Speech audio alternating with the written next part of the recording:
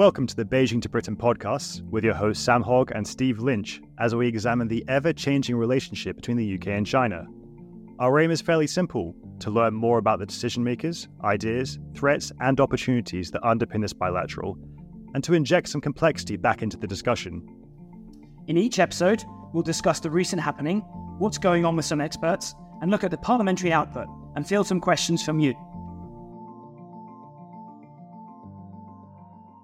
So, Sam, episode 2, we haven't been sanctioned yet. Here we are, still going pretty strong so far. So, in today's episode, we'll be discussing the reaction to the foreign minister's visit.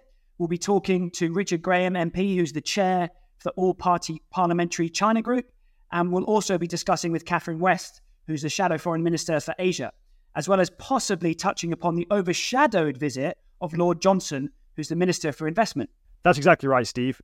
As listeners will know, the Foreign Secretary James Cleverly visited China last week for around 24 hours, and the reaction to his visit has carried on since then. So today we'll be looking at some of the people and some of the comments that have come in since then. But before we get on to whether we should have engaged or not engaged, we just want to say an enormous thank you to all those who have listened so far and sent in some of the really positive feedback. We want to hear more from you. If you could let us know what topics you would like us to discuss, who you would like us to discuss them with, that would be really valuable. We also appreciate some of the constructive feedback. Just as an example, someone sent in that, Steve, do you know you repeat all the same words about 1,000 times? Yes, I do. And Sam, did you know you sound like a robot? And thank you. That was actually me who sent that one into Steve as well, so that's perfect. And the other one was from my wife. Let's get straight into this then, Sam. Reaction to James Cleverly's visit. I think it's absolutely amazing operating in the UK-China space because for around 24 hours, this space just came alive. Almost every single person had an opinion. And in fact, it was headline news. So my first question to you, Sam, should this even be headline news? The Foreign Secretary, whose mission is to engage with foreign nations, visits a foreign nation, the second largest world economy. Should this even be news? Well, controversially, given the UK-Russia bilateral, I actually think the UK-China bilateral is the most complicated one the government has to try and manage. And therefore, the first major visit in 5 years should probably be news, so that's fair enough. I think where it becomes particularly interesting is how do you report this visit, what context you put around it, and also what weight do you give the visit? Because you're right, if this was just a normal diplomatic visit from the foreign secretary who represents the diplomatic arm of the government, then no, it wouldn't be headline news. Ministers go and visit places all the time. A recent ministerial visit to the Stans got almost no coverage here at all. So that's the context there. And the fact, as you say, that everyone came alive with an opinion speaks to just, I'm going to wax lyrical here for a second, but that one of the best things about democracy that we have is that everyone has a view in politics and in parliament, and they're given the space to put those views forward and the space to argue with each other about those views. So should it be headline news? I think so in this occasion, yeah. It seems the biggest outcome of the visit was engagement. So let's maybe hear from James Cleverly himself to understand exactly what he was trying to achieve through his visit.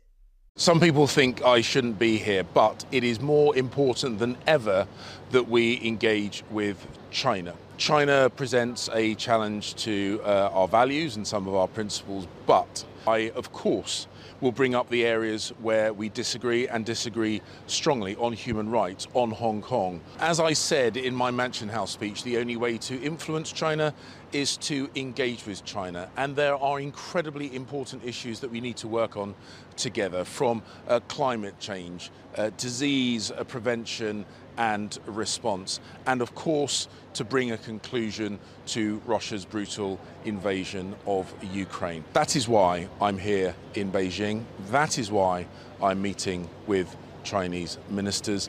That is why diplomacy is so incredibly important. So there you heard the Foreign Secretary outlining why he feels the visit was justified and what he wanted to achieve by going on that visit. And of course, his words and his rhetoric around that and the government's perceived lack of China strategy in this space was criticized by people from his own party. So we're now going to run clips from two particularly prominent voices on the China skeptic side of the Conservative Party. The first is from Ian Duncan-Smith, who co-chairs the influential group, the Inter-Parliamentary Alliance on China, or IPAC. I mean, the problem we've got is we are dealing with a country that is enormously powerful now. We've basically fed it in that direction. I say, by the way, I should give a declaration. I am sanctioned by the Chinese government, and so are my family. So the reality I have here is that this is a government that has committed genocide, is committing genocide in Xinjiang, slave labor regularly. Many of the products we buy are slave labor involved in them. They threaten to invade Taiwan regularly. They've invaded the South China Seas against the UN's edicts. They trash the Sino-British Agreement. They're arresting peaceful democracy campaigners. They trash the Christian churches. They have been doing organ harvesting on the Falun Gong in China. It goes on and on and on. This is a regime that is redolent, I think, of the Nazi regime in the 1930s. And we learned then the hard way that appeasement to organizations like this simply doesn't work. You have to be very clear and obvious to them that there are downsides to behavior like this, which is beyond the pale. And the second clip comes from Alicia Kearns, who chairs the Foreign Affairs Committee and also runs the backbench conservative China Research Group. Well, look, we've already seen in the last few months the Chinese Communist Party is slightly starting to realise that perhaps their wolf warrior diplomacy is not helping them. It is not helping them achieve what they want. I spoke to James Cleverly yesterday while he was on the plane. I'm very hopeful that he will land those points about transnational repression. We all know we are seeing increased espionage on British shores. And we are also seeing appalling human rights abuses against the Uyghur, the Tibetans, and many more. It is absolutely important that Britain has a role to play in the Indo-Pacific, where we make clear that we will stand up for rule of law, for human rights, and for self-determination, and that actually our willingness to do that is not a threat to China. It is about us standing up for the international rules-based system and those norms and values which mean that no, sovereignty cannot be achieved through violence. And it is vital that China hears that again and again from partner after partner. Aha, Project Kowtow from Ian Duncan Smith. I suppose when we look at what was achieved, in principle, it seems like engagement was the most important thing. The UK finally visited after five years. Maybe in a way we showed strong leadership by outlining our red lines. For me, I think it's really simple. You just cannot ignore China. And I think my slight concern is if engagement is the baseline, what possible hopes do we actually have for further economic ties, climate change, genuinely moving the dial on Russia, operations around research and development? So I think disengagement is slightly delusional, but it is also clear it's slightly a struggle to present a coherent narrative. Yeah, I think that's true. And it's one of the things that I struggle with on a pretty regular basis, is trying to understand what engagement actually looks like. And on that aspect too, you've highlighted it there. If we're going to have engagement and we're going to pull out areas like climate change or restructuring debt to developing countries, the government is really poor at spelling out how exactly engagement with China benefits or makes a difference on either of those spaces. Because it's easy to say that we need to bring China along as a green partner and as a country that will help us and help the rest of the world, developing countries, to challenge climate change. But what do we actually want from them? And I think that's also a point in regards to what we believe success is. And again, this trip has been criticized by many and welcomed by many more. But what is success and to whom? And I think ultimately that's the big problem, that this trip is not going to move the dial. We know that. And one meeting, one ministerial visit is not going to fundamentally change the relationship, but it does put or rebuild bridges and sort of re-establish the communication channels for further development and possibly communication and collaboration. Yeah, I don't disagree on that at all. It'll be interesting to see what comes of it between now and the next visit, who the next visit is, because that will help indicate where the British government's views certainly are about where they want to start putting that collaboration in place, or those partnerships, as it were. But I do think that where some of the criticism has been very, very sound, in my opinion, is that it's all well and good having this engagement, but if they're going to portray engagement as a positive, which it definitely is, we start seeing where those signs of engagement are coming through. So maybe to just take that a little bit further then, Sam, if engagement and dialogue is not the way forward with China, what is? What should the government be doing? What should UK institutions be doing instead? Yeah, you see, that is question that underpins almost all of the discussion here around China and the UK politically anyway. And I'm not going to sit here and say I've got an answer for you, because my view on this is that engagement, having someone at the table is always the best place to be, because then you can start to, as you say, set these red lines, set out areas where you can work together, set out areas that are completely off bounds. And I have to say, I think both sides within the UK political system caricature the other side. I've very rarely seen anyone arguing for complete decoupling, and I've very rarely seen anyone arguing for complete engagement. I think, like most things in life, and one of the aims of this podcast, as we discussed before, is about showing the huge amount of people that sit in between those spaces with a huge number of different views. Now, I realize I've just wasted a minute of your time trying to give a politician's answer to that question. And so I'll come back and say it bluntly. I don't know what the alternatives are. I don't know what they are.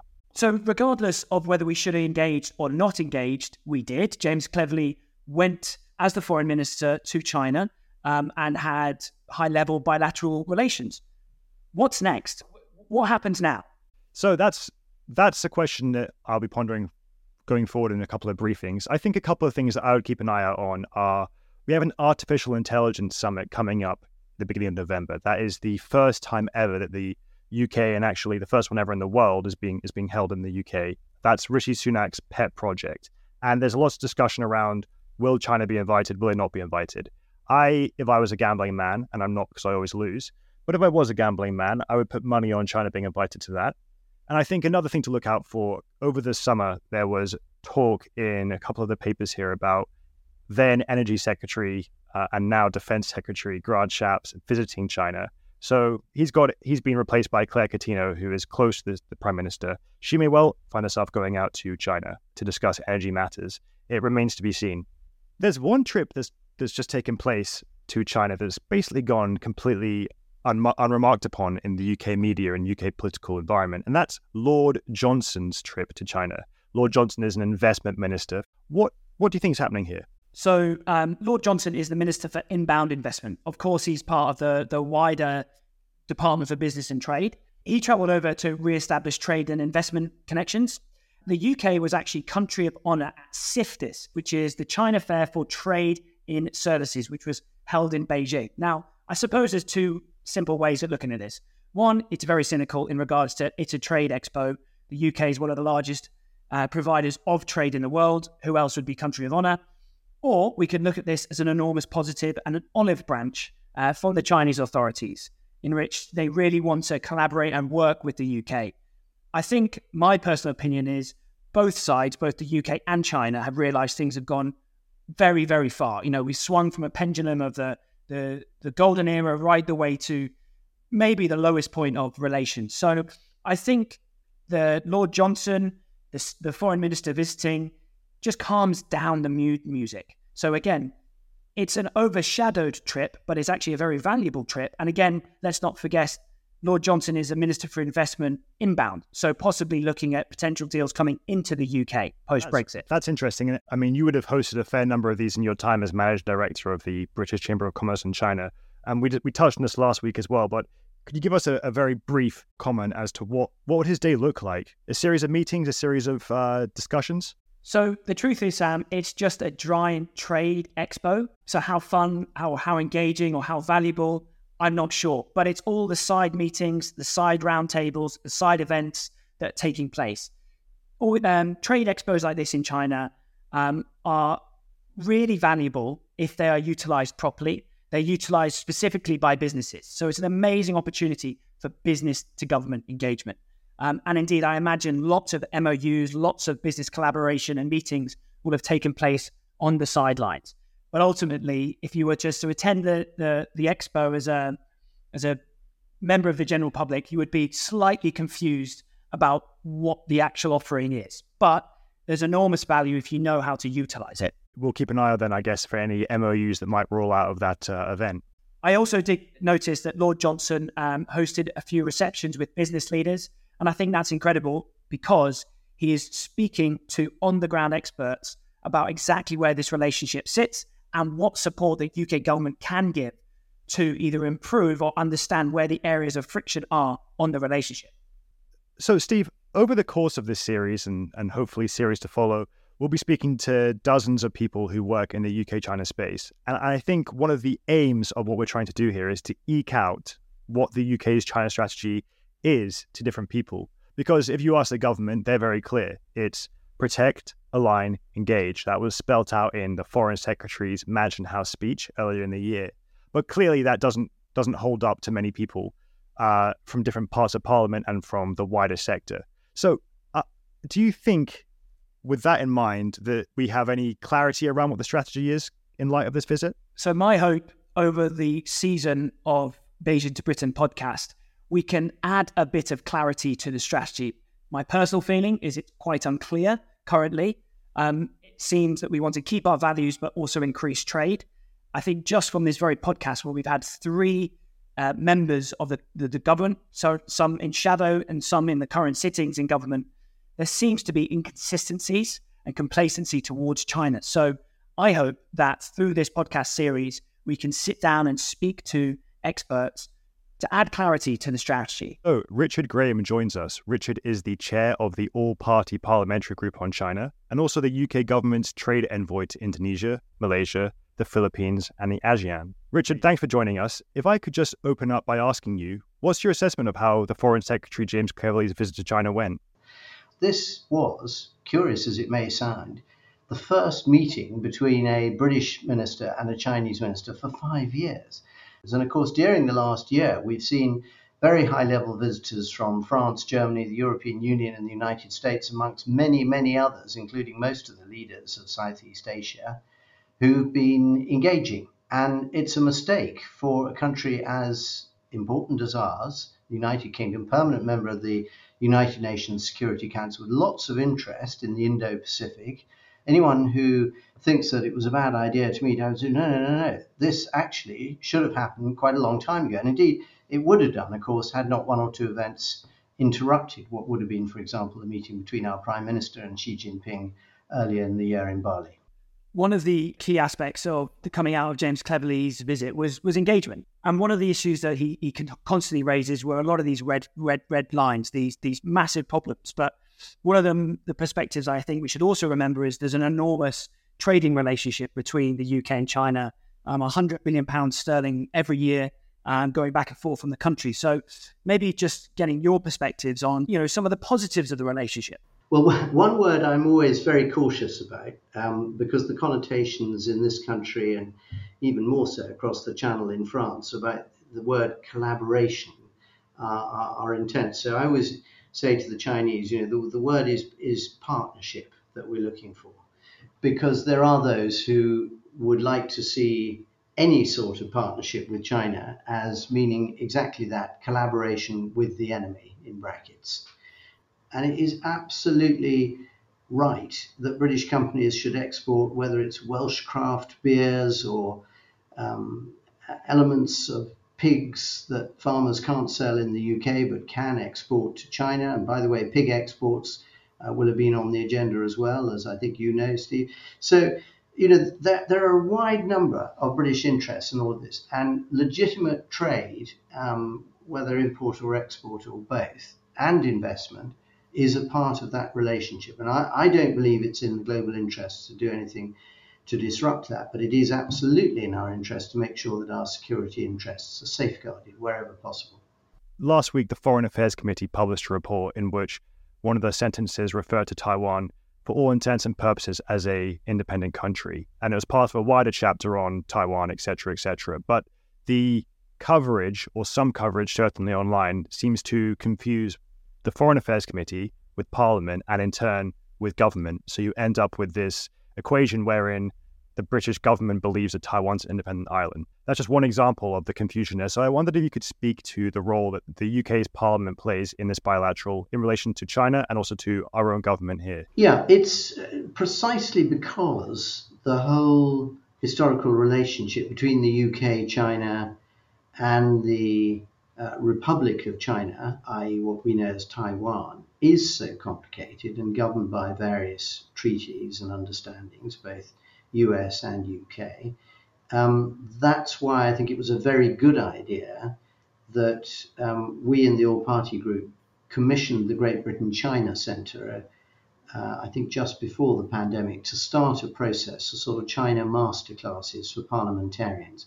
And of course, it's frustrating for the man on the street. The man or woman on the street would say, yeah, well, look, there it is. There's Taiwan, big island, big economy, separate from the mainland, never been under Communist Party of China control. Of course, it's a separate nation in its own right. And the difficulty with that is that actually the only way that the West, China and Taiwan could find through the complexities, particularly in the 1970s, was to go for this one China policy. And at the back of all this is the undoubted fact that it would be the greatest thing that Xi Jinping or any Chinese leader could achieve is the reunification of Taiwan with the People's Republic of China. And the obvious temptation for any leader, as this becomes harder to achieve peacefully and democratically, is to try and work out a way of doing it forcefully. And that is precisely what all of us in this world need to work at avoiding. So I keep going back to William Hague's first rule of diplomacy. Don't inadvertently make a bad situation worse.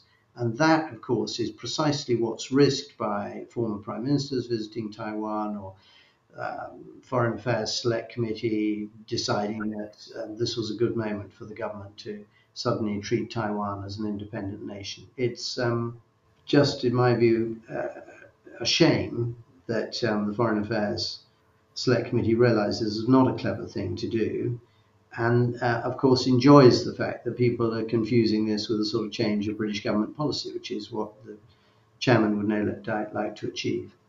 After Cleverly's visit, we know one visit is not going to change everything. We know one meeting is not going to change everything. So what is next? Although there are colleagues in my party who've got slightly different views on this from me, actually the vast majority of our colleagues don't really want to get embroiled either in a row with China or in a row between ourselves about China. They want to see us doing the things that we should do sensibly, exporting Rolls-Royce engines and Airbuses to Chinese airlines, for example. That's very good business for Britain, where 30% of every Airbus is manufactured here, while at the same time, making sure that we do speak up when the Chinese are doing things that we don't think are at all appropriate or even illegal, particularly in this country. Thanks so much, Richard. Appreciate you coming on. That was Richard Graham, chair of the China APPG. Now, within the Conservative backbench, as we've already seen, there is a diverse range of views on how or if the trip should have gone ahead to begin with. But of course, Parliament is more than just the Conservative Party. And for that reason, it's important that we speak to people from the Labour bench. Labour, if polls are correct and if all things carry on as the way they are, will be in government in just around 18 months or less. So it's important for us to understand where their thinking is on these issues. Speaking to us now is Catherine West, Labour's Shadow Minister for Asia and the Indo-Pacific, a Hong Kong Watch patron, and also a member of the China APPG, which is formed of politicians from every major party. On the question of what would Labour do differently on China, we do wish to be more challenging than the government currently is. Of course, there will be areas where we will continue to compete with China on questions, and even on the question of the climate, progress on climate, we need to think very carefully about questions such as where are the solar panels being made? Is there any human rights being compromised in that question? So even when we're cooperating on climate change, there will be questions that need to be answered, and we will be seeking those answers in a much more robust way than has currently been the case. We are working closely with other colleagues in other parties as well, so that as much as possible government policy can reflect any of the concerns which members of Parliament have, particularly in relation to the ban on British MPs imposed by the Chinese government. We would have liked James Cleverly to have been much more robust and public in his statement regarding those particular members of Parliament and calling for that ban to be lifted immediately, and followed that up with work with the representatives of China here. Anyone who watches Parliament will also have seen that we led the charge in calling on the government to act swiftly following the attack by a Chinese employee of the consul in Manchester on a campaigner who was holding a placard outside the consul building in Manchester. This took months for the government to get a grip on, and the government had to be dragged back to Parliament time and time again. When something is wrong, we need to stand up and say it. And that was an occasion where we felt the government was lacking and quite emblematic of their approach to foreign policy in general, but in particular on China. So there you have it. Thank you to Catherine West, that Labour's Shadow Minister for Asia and the Indo-Pacific. And thank you for listening. If you are not already, please do subscribe to the Beijing to Britain podcast on all official streaming podcast apps. That's Spotify, Apple, and Substack too. And we look forward to speaking with you all next week. In the meantime, do get in contact to let us know what areas we should be discussing and with who. We're always keen to hear your feedback.